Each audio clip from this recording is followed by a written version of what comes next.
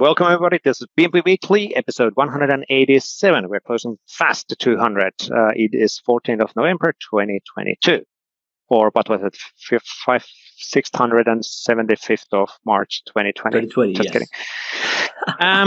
In the PnP Weekly, we always talk about the latest on Microsoft 365, and we have visitors. We talk about their careers and development, or depending on what they do, what's the background. My name is Cesar Juvonen. I'm a product manager in Microsoft 365 ecosystem areas, and with me as a co-host is... Hi, everybody. My name is Valdek Mastikas, and I'm cloud developer advocate for Microsoft 365 at Microsoft. Hey. Sorry. It's a mouthful. Yes.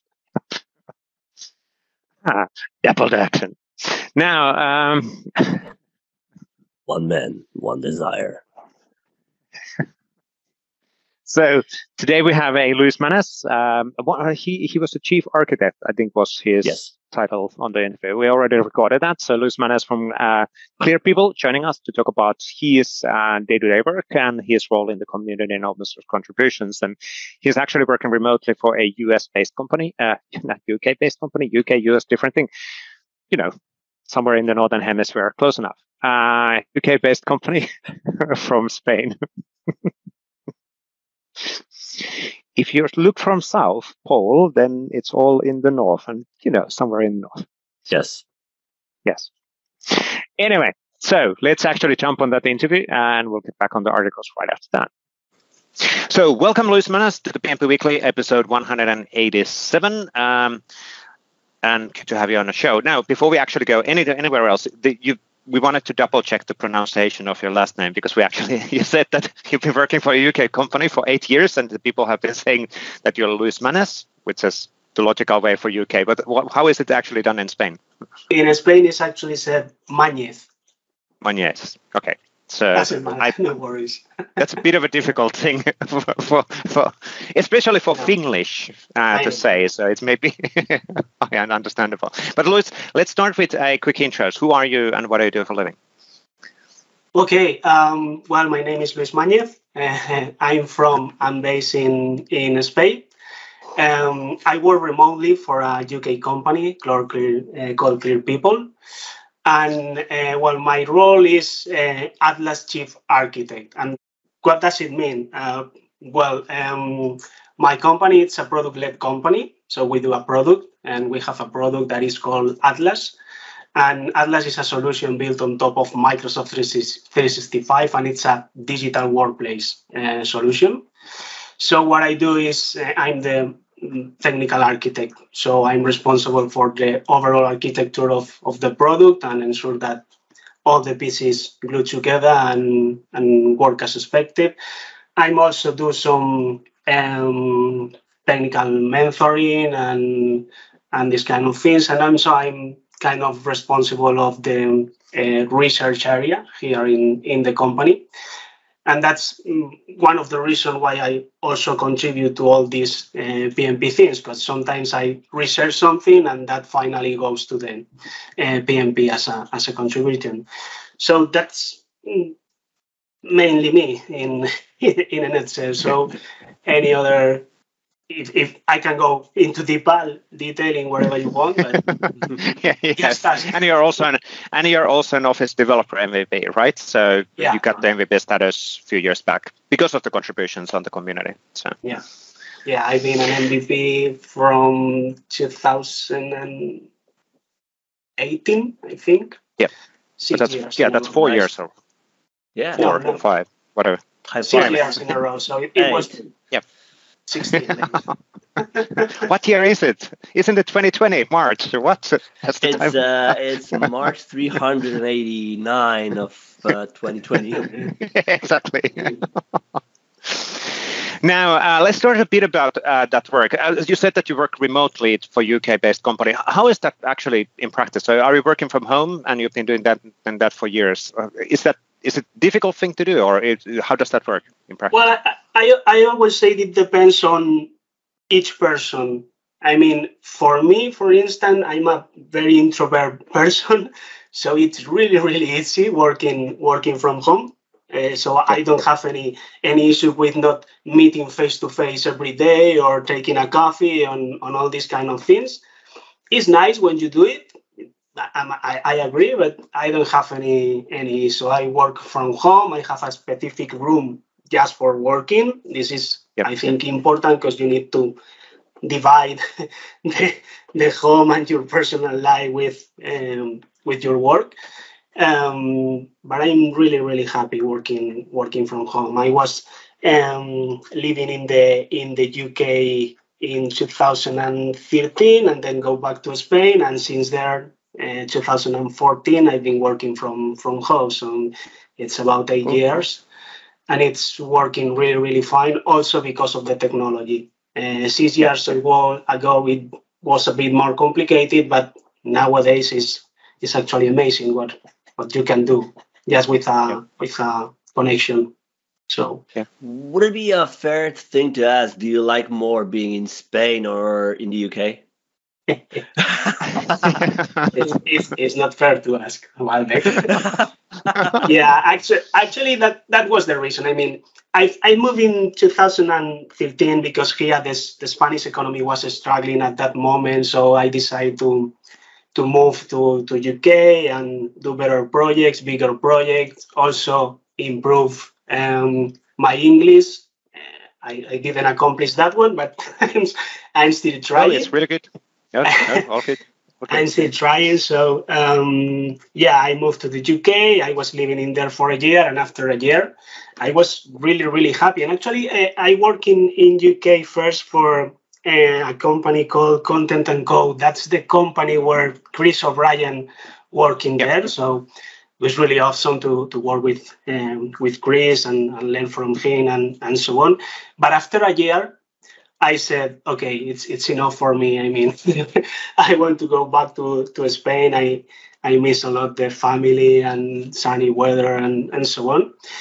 And actually, the company was okay with me moving and working remotely.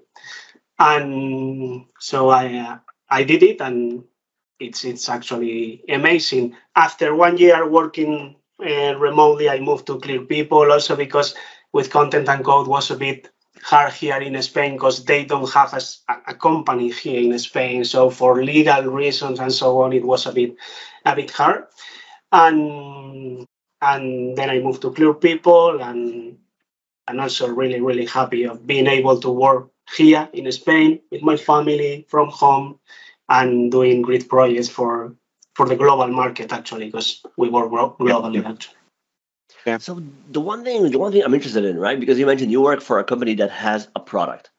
How do you experience yourself the difference between working on projects and working on a product? Well, yeah, I think it's really different because in the product you have your roadmap and you're attached to it, and you have maybe more time to think about how the thing should be done, and in the customer it's a bit more fast-paced environment if you want. Sometimes in product as well. Also with working with customers, what you have is that you are changing projects quickly, so it's I think you have the experience to do more things maybe because you are doing something and then another thing that is not related at all, and in the product is more everything related with the product and the technology and these kind of things. But actually I'm more happy. I'm happier worker for a product company than for a consultant company.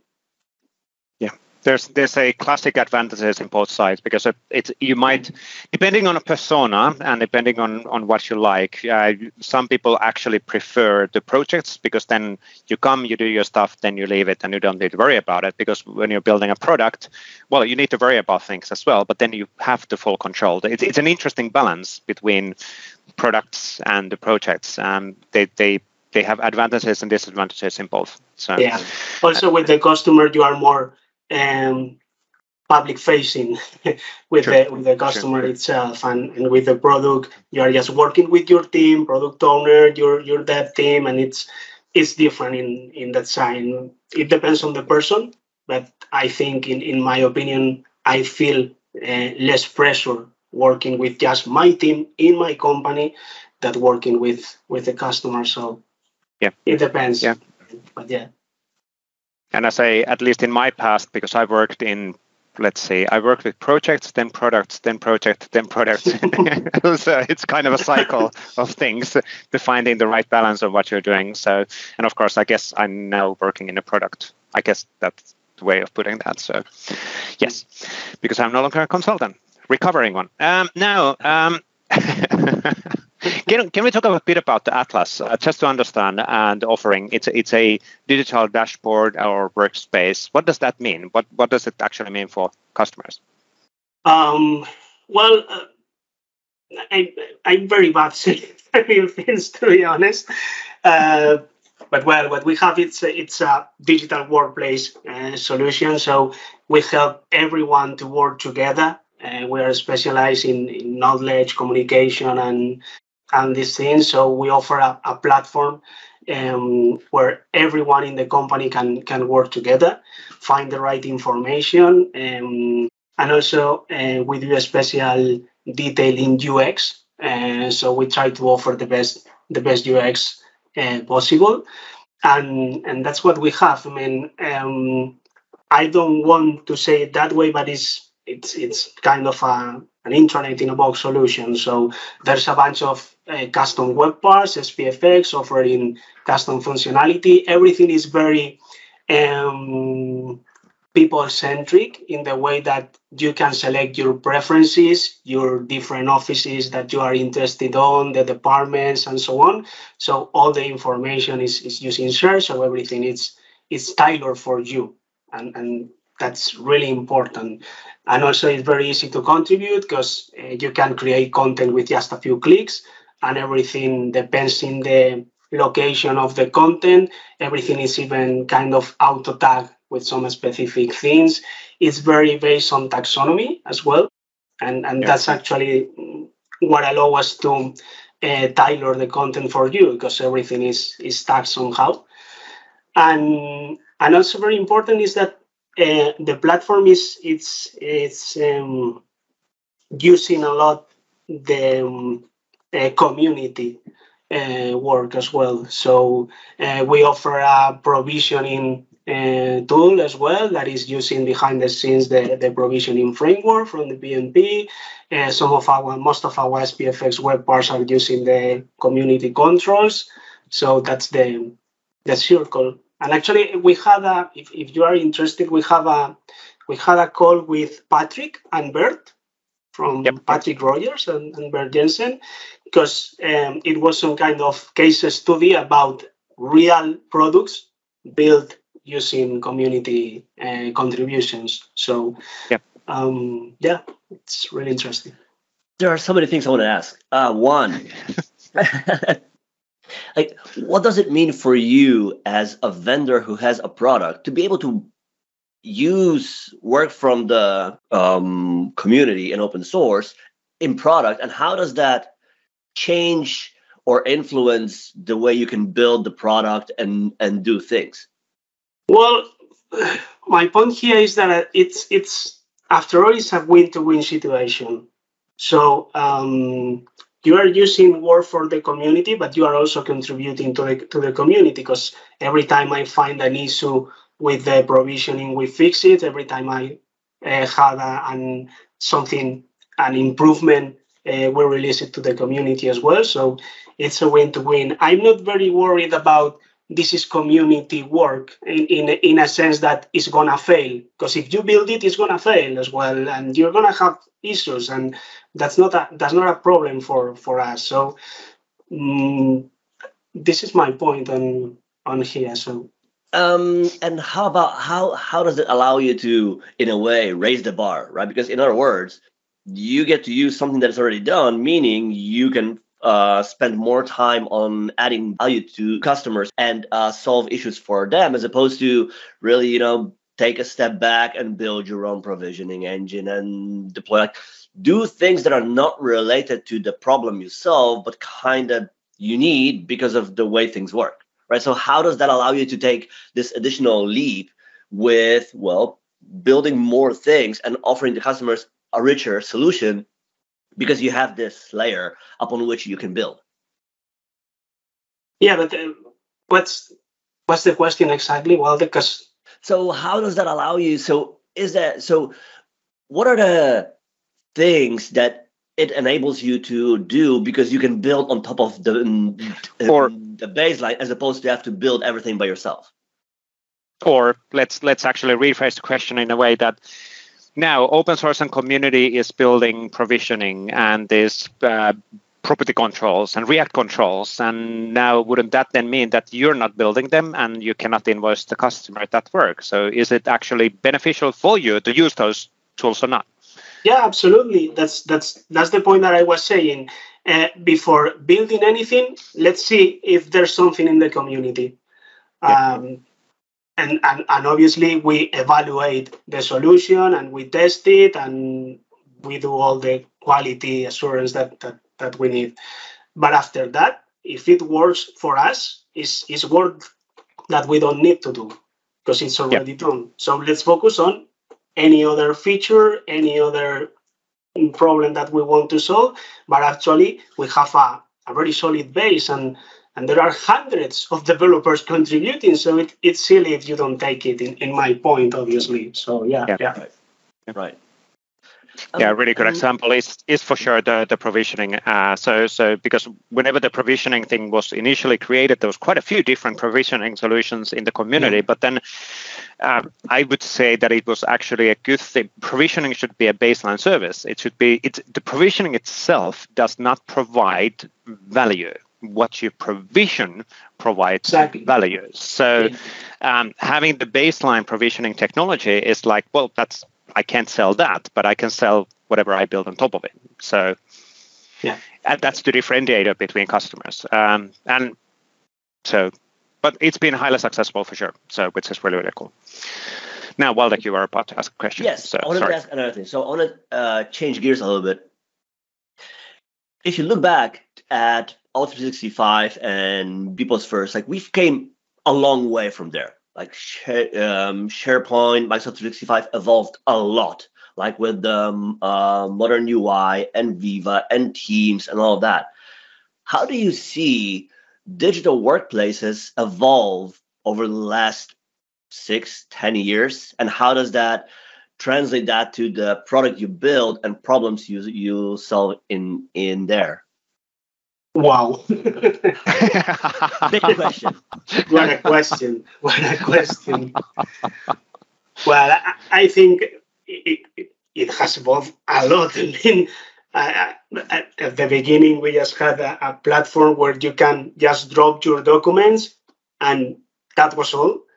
And now there's a lot of things. Actually, the UX, for instance, in the beginning was terrible, and now the UX in Microsoft Produce is much better, and it has evolved a lot. I mean, it's almost impossible to answer that question. It's been like 15 years of progressing, and yeah, also currently with all these artificial intelligence thing and Microsoft syntax and the information that is giving you syntax it's amazing. It's able to understand your documents and actually bringing you the information that you want to see, and it's really impressive. So it has evolved a lot. It's really hard to focus on something.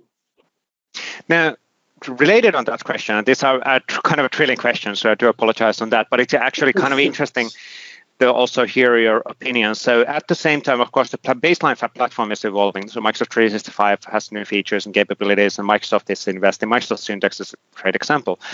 Is there still room for partners? Is that still a thing from your perspective? That's a question. I mean, I think there's going to be always room for partners because it's impossible to cover absolutely everything. But to be honest, from years ago, I'm somehow having the feeling that it's really hard to find that niche or that hole and cover it. Because Microsoft is going super fast with features. And currently you can build something good, and after 6 months, it's gonna be out of the box in Microsoft product. So it's not being easy.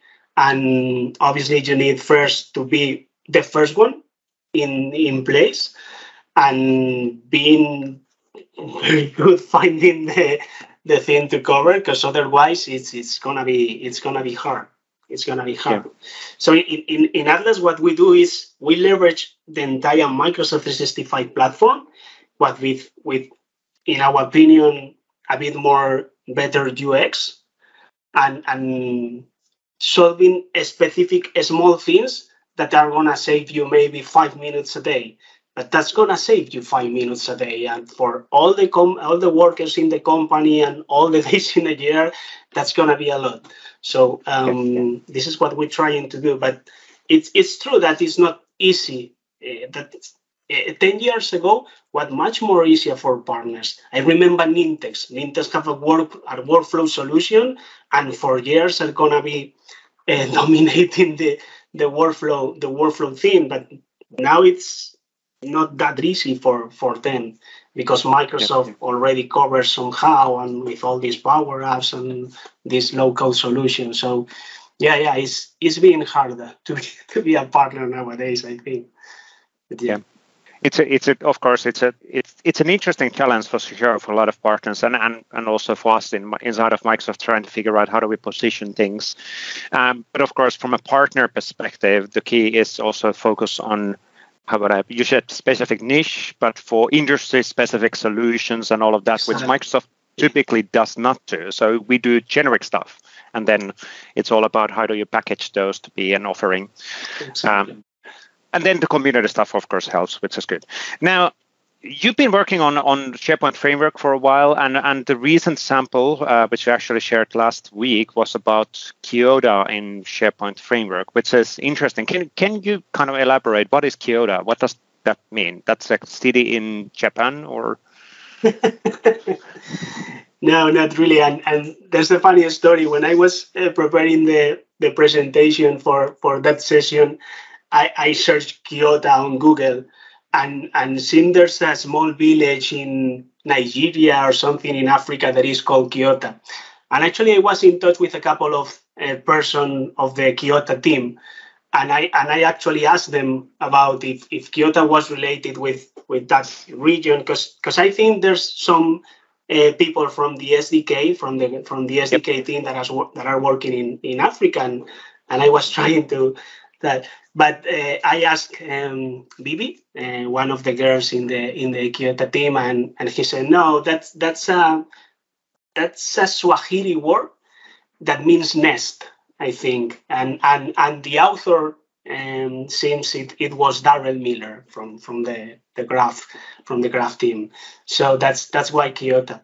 Kyoto it's a command line tool that allow us to create a client, an SDK, call it wherever, to consume any API that is described using Open API.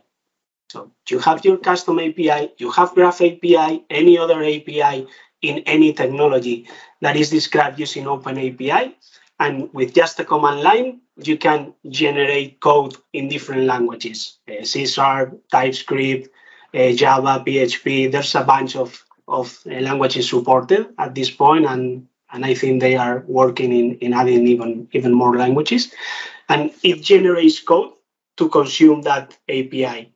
So for us, it's really awesome because as part of Atlas, we have an API, and some of the things that we offer it's a .NET API, and then we also had the need of generate an SDK for our customers, because we already have some customers that are saying, okay, we want to consume your API for our custom solutions, integration, and so on. We said, okay.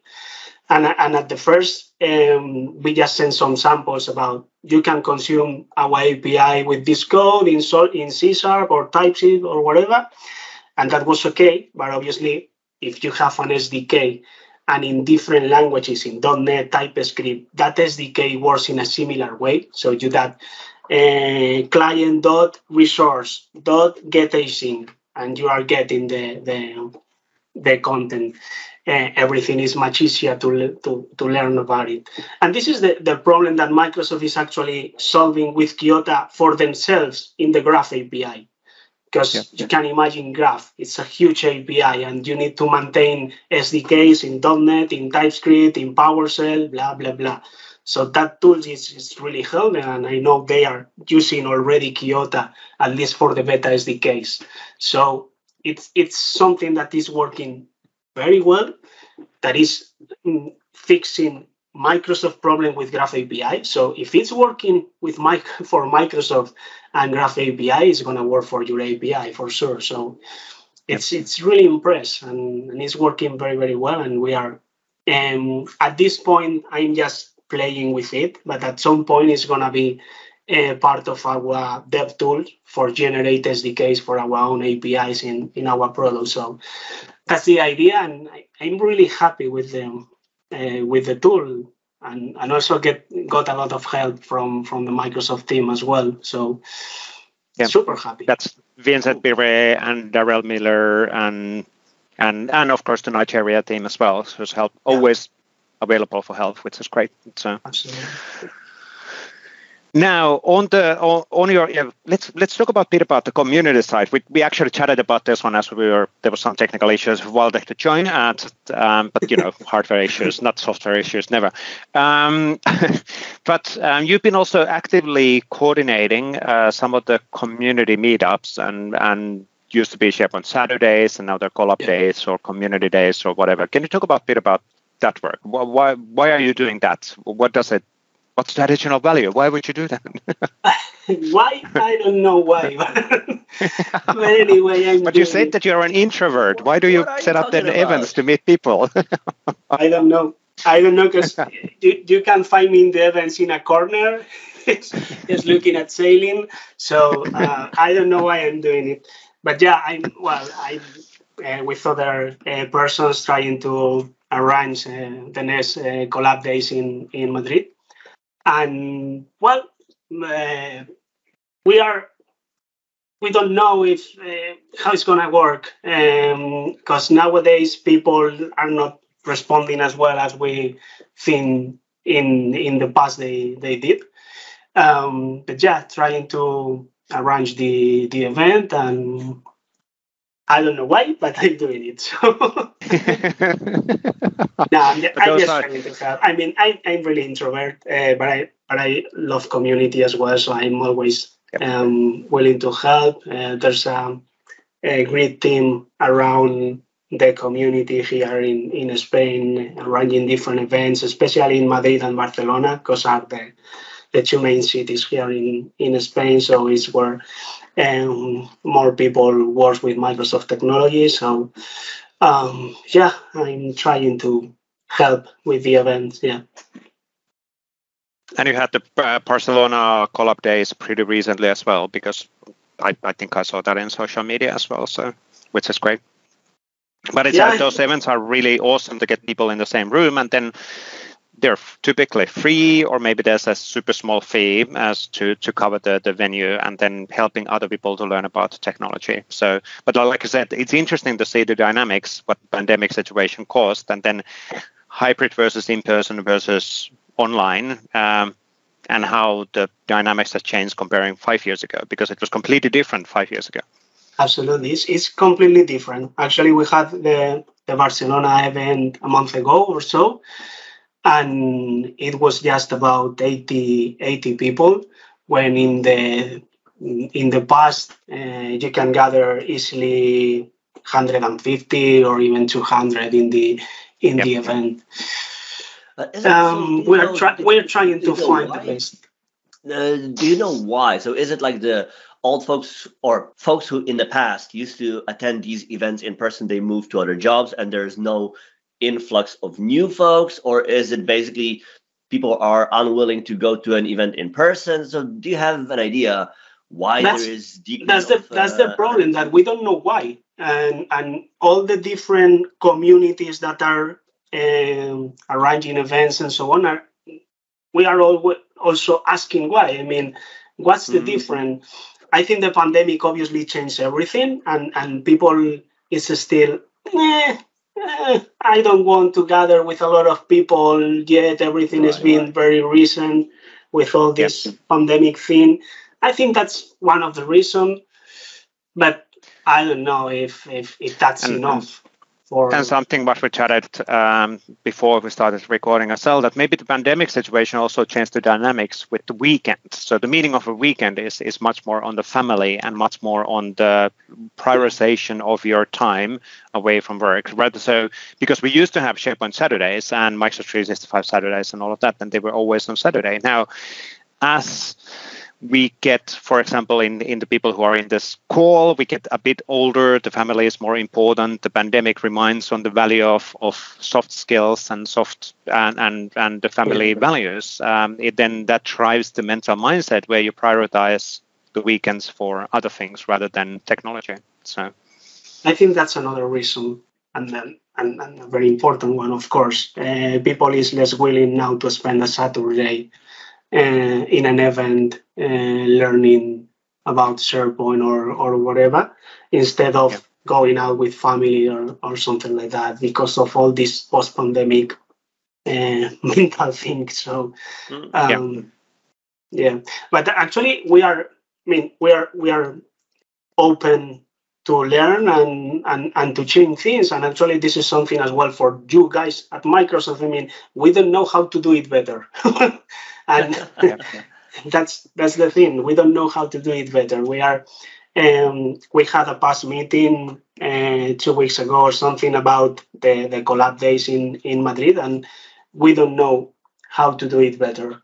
And we are trying to find the formula to make the people coming back to the event, but we don't know how to do it better, honestly. I think even in Microsoft, we need to get a bit more learnings on the situation, and because if we think about Ignite 2022 Ignite, which was a few weeks back, it was partly in person in Seattle, partly online, partly hybrid, and that feedback on the event it has been mixed, because it's like, well, if it's all available online, why would I be then in person unless there's some additional value? And then it gets complicated. If you're online or hybrid, then you are being inclusive and everybody can access the things, but then it changes the dynamics versus flying 25,000 people to Orlando for an in-person conference like we did few years back. So it's interesting to see where we will be within a few years and what works and what doesn't work. So. And maybe the economical financial situation doesn't help either, because even on having a Friday day off to go to a community event, it's like, well, but that's 8 hours away from the day-to-day work. So, and even more here in Spain, because if you are based in Madrid, it's fine. But if you need to move from other cities, then the event is expensive for you. Yes, exactly. Even if being free. Yeah, it's always combination of things, right? Because like you could always say like, well, yes, it is expensive, but on the other hand, like some companies use it to recruit new employees. Some people learn it to learn, right? So there are different ways really to go about it. And I think it will be interesting to crack the mystery of it. Like, why has it changed? And do we kind of need new format that is more in line with the current economy, state of mind, where people are, what people need, the way we want to learn. Maybe there's age thing. I don't know, right? So it will be interesting to learn what is the critical thing behind that we miss, and what is the modern or the current way to address that. Yeah, sure. And also, there's another point, in my opinion, that today there's a lot of documentation of ways to learn if you want. I mean, you open Microsoft Learn and you're going to have a bunch of videos from you guys, advocates, explaining how to do things and these kind of things. And there's not maybe that great difference in attending an event when a guy is going to tell you something that I've been learning from Walde.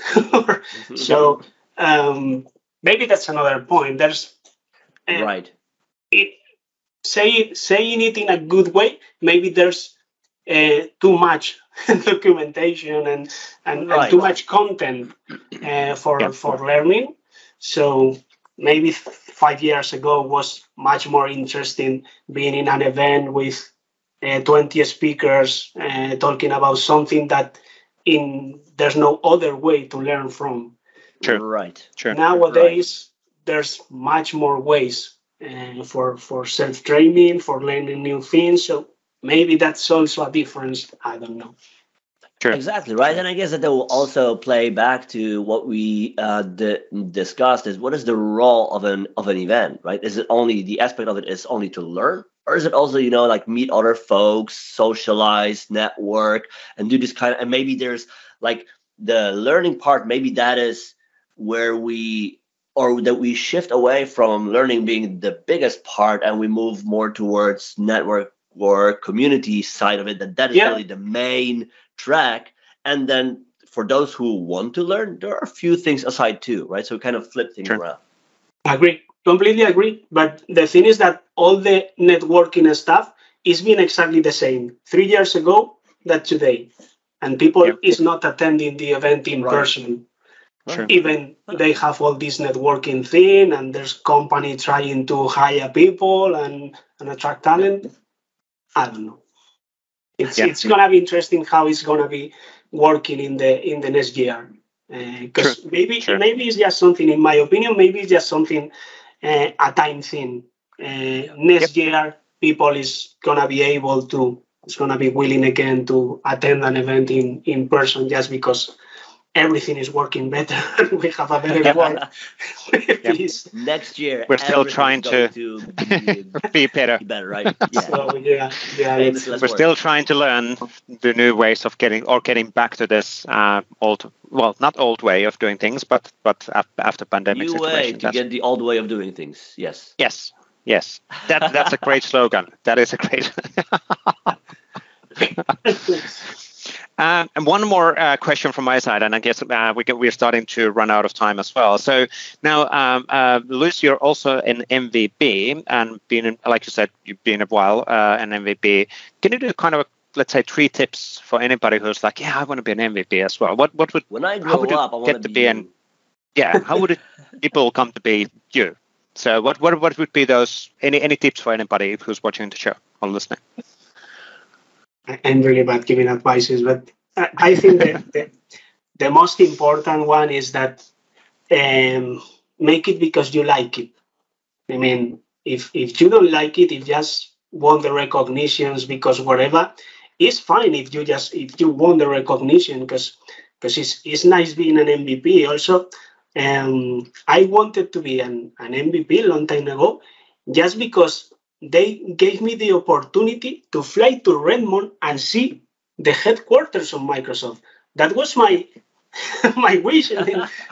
That's the only thing that I wanted to do, and see the offices and all these cool things in the headquarters of Microsoft. So do it because you like it, and don't be too obsessed for being an MVP because it's something is going to happen if you are constant. The other point is you need to be constant. This is not just about going into a couple of events, writing a couple of posts, and boom, you are already an MVP. This is a long way, to be honest. So you need to be constant. So better if you really like it, because otherwise it's going to be a pain for you and will happen eventually if you do it. So that's all. That's a good tip. Now let's do a quick final rounds of anything interesting happening this week. Luis, what are you working on? Well, not anything under NDA, but anything interesting on your team? Now in the community side. Well, first there's a pull request already merged, I think, about my last sample in the PnP web parse. It's been really funny working with the DALI API to generate images. It's really impressed and a bit scared, to be honest. Yep. That was the auto generating of the images, and then you had the Kyoto sample as well, pretty recently. Yeah, there's a couple of them, the Kyoto one and the image generator with the DALI API. And also this Friday is gonna be in Madrid. I'm gonna be in Madrid, talking about Kyoto again. So yeah, that's what I have this for this weekend. Cool. So really exciting because I haven't been in Madrid for a while, so it's gonna be exciting too. It's a NetCore conference, by the way. Yeah. It's not about specifically about SharePoint or Microsoft 365. It's about NetCore, but there's gonna be a lot about Graph API and Azure AD authentication, all these cool things. So that's what I have for this weekend. Funny weekend. Cool. Yeah. Now I have to actually, before we go forward, you're going to Madrid. Where are you actually based in? You're around Madrid or? No, I'm in Valencia, in the east of Spain. Yeah. So it's about 300 kilometers south from Barcelona. From Madrid, south from Barcelona, and the east of Spain in Valencia. It's a very nice city, to be honest. Yeah. And also, in my opinion, it's perfect for me because it's not big enough as Madrid, but we have everything that you need in Valencia. So also I live in a small town very close to Valencia city. So again, same thing. If I want theater or whatever, I just grab the car and in 20 minutes I'm in Valencia. But I don't have all the big city drawbacks here in this small town in Sagunto. So yeah. Nice. They did used to drive Formula One there a few years back, so I remember that. So anyway, it's not one. Yeah. Was there? And Alonso even won, so which was good. Anyway, so the things you learn on the show. Yes. Well, like anything interesting on your. Also, as people are listening to this, I co-presented at a Microsoft Graph 30 days of Graph on Monday. So there is that. We talked about building one of the scenarios that we have for Graph, which is reminding people to get a break, right? So we built this really cool app that like keeps track of your presence, your work, and if you are online or available for too long of a time, the app reminds me like, hey, take a break, right? So we talked about this on Monday. And then other than that, we're working with a few folks on releasing a really early version of a new cool tool that we hope will help everybody work with the Microsoft Graph. So stay tuned. It's just like a few weeks away, and we're wrapping like trying to cross the last T's, dot the last I's. So it's coming really soon. It will be publicly available. The version is really early, but we hope that already in what we have now is going to be a huge help for everybody who works with the Microsoft Graph. So stay tuned on that. And other than that, business as usual. Oh, right. Almost forgot. On Thursday, we are celebrating the 5th birthday of CLI for Microsoft 365.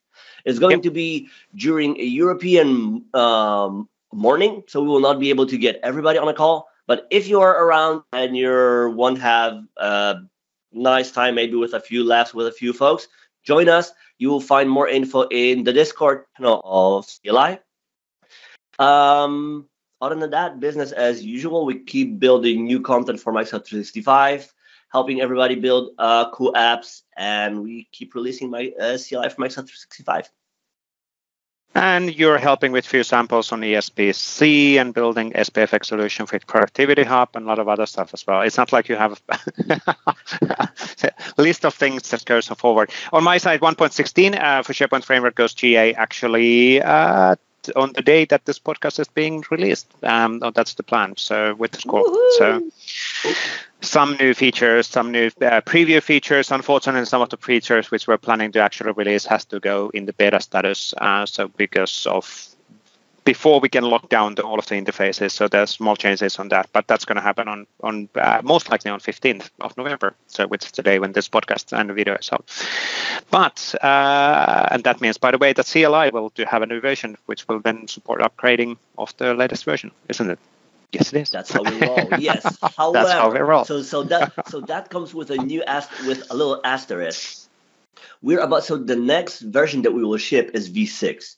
Meaning we're breaking stuff. We're in that time of year where we take some time to clean things up and break things, which is why we will not release it earlier. So if you want to be able to upgrade your SharePoint Framework project to version 1.16 for 2 weeks for the end of November, you will need to use the beta version of CLI. Yeah. But anyway, from a timing perspective, it is time to close. Thank you, Luis. It's a really, really cool discussion.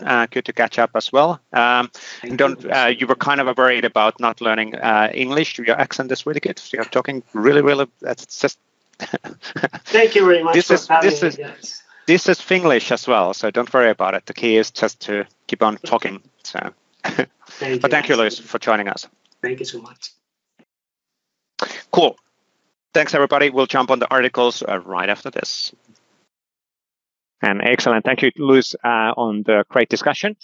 Good to catch up as well. It's been a while since we last time met. Hopefully, by the way, we didn't talk about the ESBC event. So I think ESBC is the next big thing when community comes together in Copenhagen in the last week of November. That's in a few weeks. That means that I need to start creating my presentations. No, just kidding.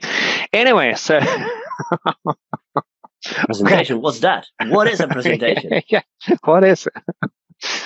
Cool. Let's actually jump on this week's articles. Not a massive amount of content to cover, but that's all good. Seems to be a bit slower set of news from a Microsoft side, especially. English is so hard. Well, yes. Know. Now, let's start with the PnP Core SDK. So 1.8 of PnP Core SDK is out, and this is a blog post from Bert Jansen. Talks about what's happening in the PnP Core SDK and all of the new added goodies there. PnP Core SDK is a wrapper on top of SharePoint REST APIs, SharePoint CSM API, and a Graph APIs. So it basically abstracts the underlying surface, makes it easier to then just hit the information, and then behind of the scenes, the engine accesses that in a most efficient way, either using Graph or CSM or REST, which is actually, it's a really nice wrapper, and it's super widely used worldwide. So usage is growing super widely. And there's a lot of contributors from the community on that as well. So thank you, everybody, for being part of the group. Now, the second article from the PnP platform community blog is from Natalie Lender. Yes, and it's about working with adaptive cards as dynamic data.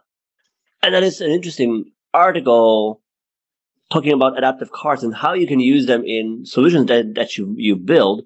And I guess that the point is being that you are updating the data in a card with additional actions. Is that the that the TLDR? Yes, that is the TLDR. TLDR, too long, didn't read. But you should definitely read it.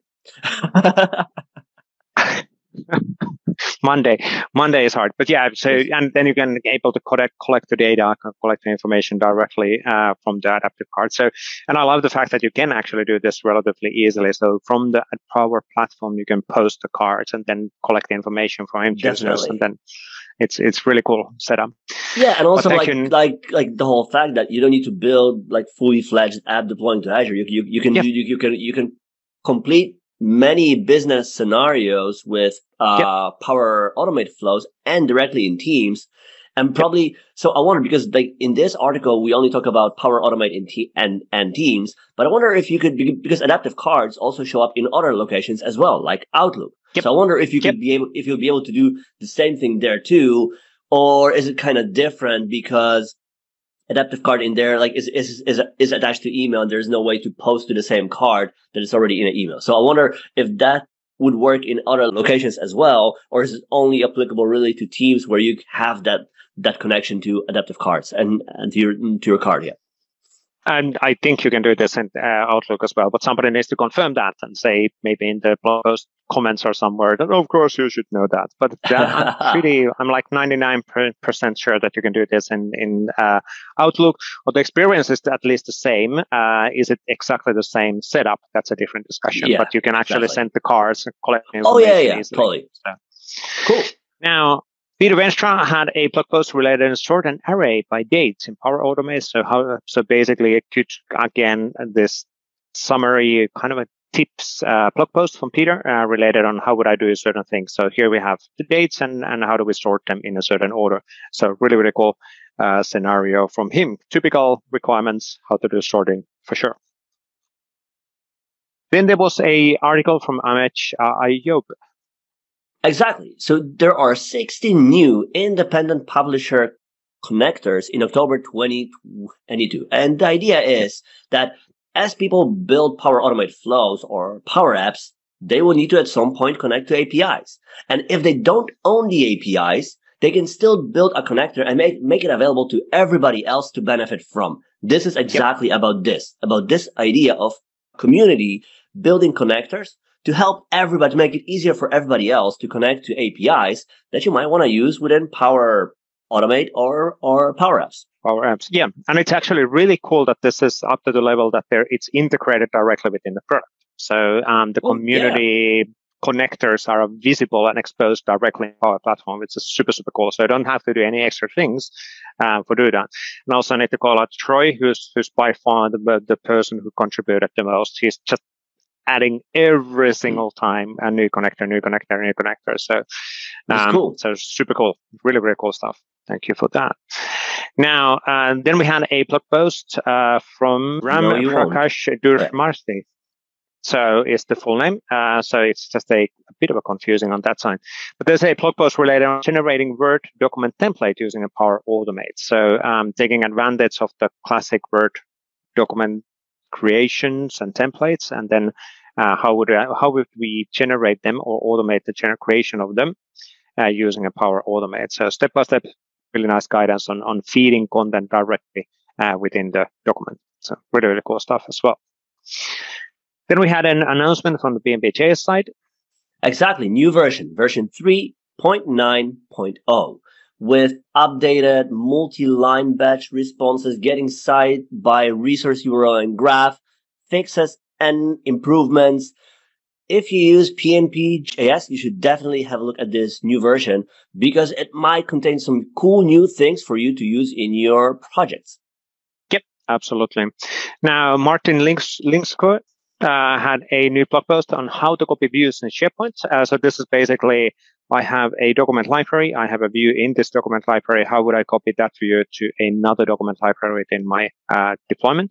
And he has created a nice SharePoint framework, a web part, and an extension to do that. So you can actually fire the extension directly from the document library menus and then copy that to be another in another location. So really, really cool stuff. And sweet. And this is a great example of taking also potentially advantage of the tenant-wide deployment of extensions. So you can easily include this kind of menu buttons across the tenant. So you can easily, as long as you define your settings properly in a solution and it's deployed to the tenant app catalog, voila, you have a standardized copy view feature available in all of the document libraries without installing the solution in the site level, which is really, really cool. Then we had a updated Message Center show, episode 261. We're trying to catch up this show, but every single week there seem to be as far as anyway. It's so weird. How did I do that? Anyway, so from Darrell and Daniel, and again, a nice summary of all of the new features and the latest announcements from the teams. Sorry, not teams. Messaging Center. What is Messaging Center? One more time, Waldek. Explain.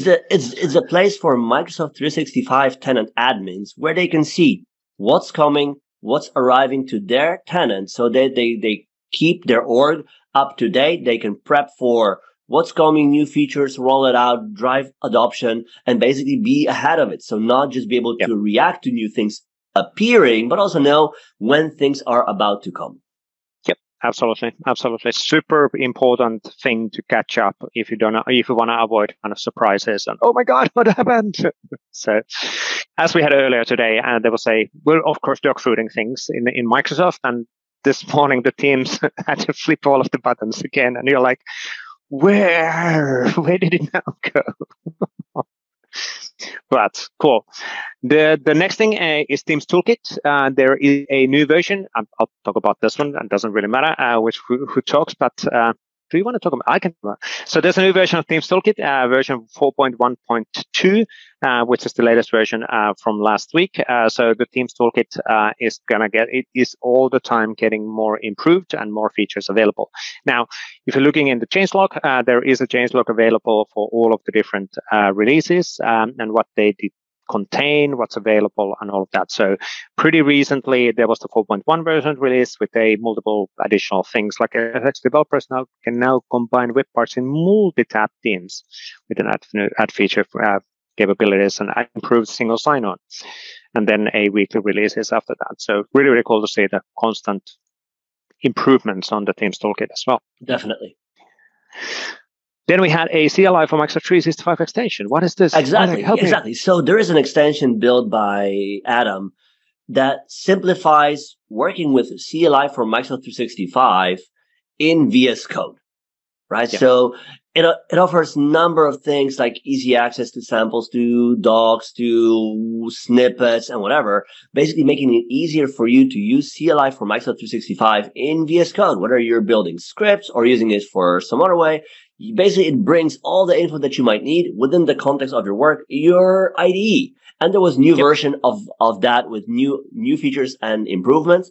So if you use CLI for Microsoft 365, check out this extension because it might significantly improve the way you work with CLI and VS Code. Yep, absolutely, 100%. Then we had a new video from Aki.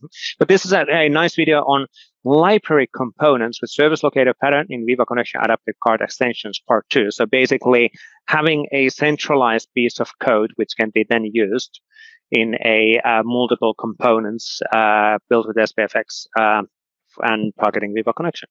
So nice 29 minutes long video, but explaining nicely the different scenarios. Now, Paulo had a new video as well. Correct. This time, in episode 230, he is sharing with us some of his guidance around which way to extend Azure AD you would choose when, right? So there are multiple options. There are extension attributes, directory extensions, open extensions, schema extension. When would you use which one? Because each one has their place. So if you're interested in that, if you're interested in storing additional info in AAD, check out this 4-minute, 30 seconds video to learn when to use which one. Yep, absolutely. And for those who haven't followed, so Paulo has been going through all of those different 4 options in the previous video. So in the weekly videos, he's been going through extension attributes, directory extensions, and all of that. And some of those videos, actually, to be fair, at least for me, because I'm not a super specialist on Azure AD, some of the video titles have been like, isn't this the same video as last week? No. We talked about directory extensions and open extensions and schema extensions. That is just like, okay, what's the difference? And this is then the video which is explaining what is the difference between all of them, when to use what. Yep. And then the last one is from Shane Young, related on paste a screenshot into a SharePoint rich text with Power Apps. And this is actually kind of an interesting scenario on the behavior as you are pasting in. Let me go here as he is taking a screenshot out of Shui. On the different option, what's going to happen as you're pasting in the image directly in a text field. Rich text field in Power Apps. So how it's going to be rendered, how it's going to be referenced, what's going to be actually valued and stored within inside of the field. But that's it for this one. Quite slow week, actually. It's surprisingly slow week. Which is good. Here. So sometimes we're in fast weeks and sometimes we're in slow weeks, and it's perfectly fine. Yes. And or maybe you are in Microsoft Search weeks. Fast weeks. Fast. Bad. Good. There was a product called Search, a fast search at some point, maybe. Because once it was upon a time. Super fast. Anyway. we already went through what's going to happen this week. I guess that's it for this one. It's good to have you back, by the way, Waldek. And we did get feedback on you missing a show, which is I did. Happen. So I was down and out. It was brutal. I don't know. I caught something that would seem initially like a cold, then more like a flu, and then I was like still like 1 week in. I was nowhere near being done with this. So like, I don't know. Happens. It happens. And a lesson learned to folks: stay safe, stay healthy. Yes, exactly. Yes, and flu season is coming, so take those shots and whatever you want to do to avoid your getting sick. But I think that's it. Thanks everybody for watching. We'll be back with the next PnP Weekly within a week, right, Waldek? Definitely.